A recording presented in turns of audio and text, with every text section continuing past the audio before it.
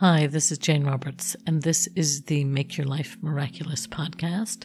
Today is March 16th, 2020, and we are in the midst of the coronavirus pandemic. So rather than read you something from my miraculous mindfulness journal or do an inquiry from that or say an affirmative prayer, I thought that I would try to find some words of inspiration that might give us some guidance or perspective during this time. And gratefully, I came across a poem by a poet named Lynn Ungar, Ungar. And she just wrote it a few days ago, March 11th, 2020, and it's called Pandemic, and I'd like to share it with you. Pandemic. What have you thought of it as the Jews consider the Sabbath, the most sacred of times? Cease from travel, cease from buying and selling, give up, just for now, on trying to make the world different than it is. Sing, pray, touch only those to whom you commit your life. Center down.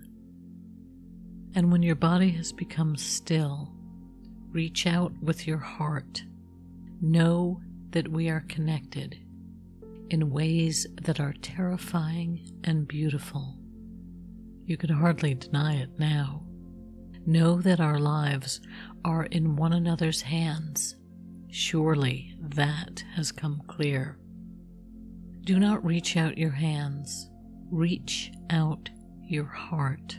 Reach out your words. Reach out all the tendrils of compassion that move invisibly where we cannot touch.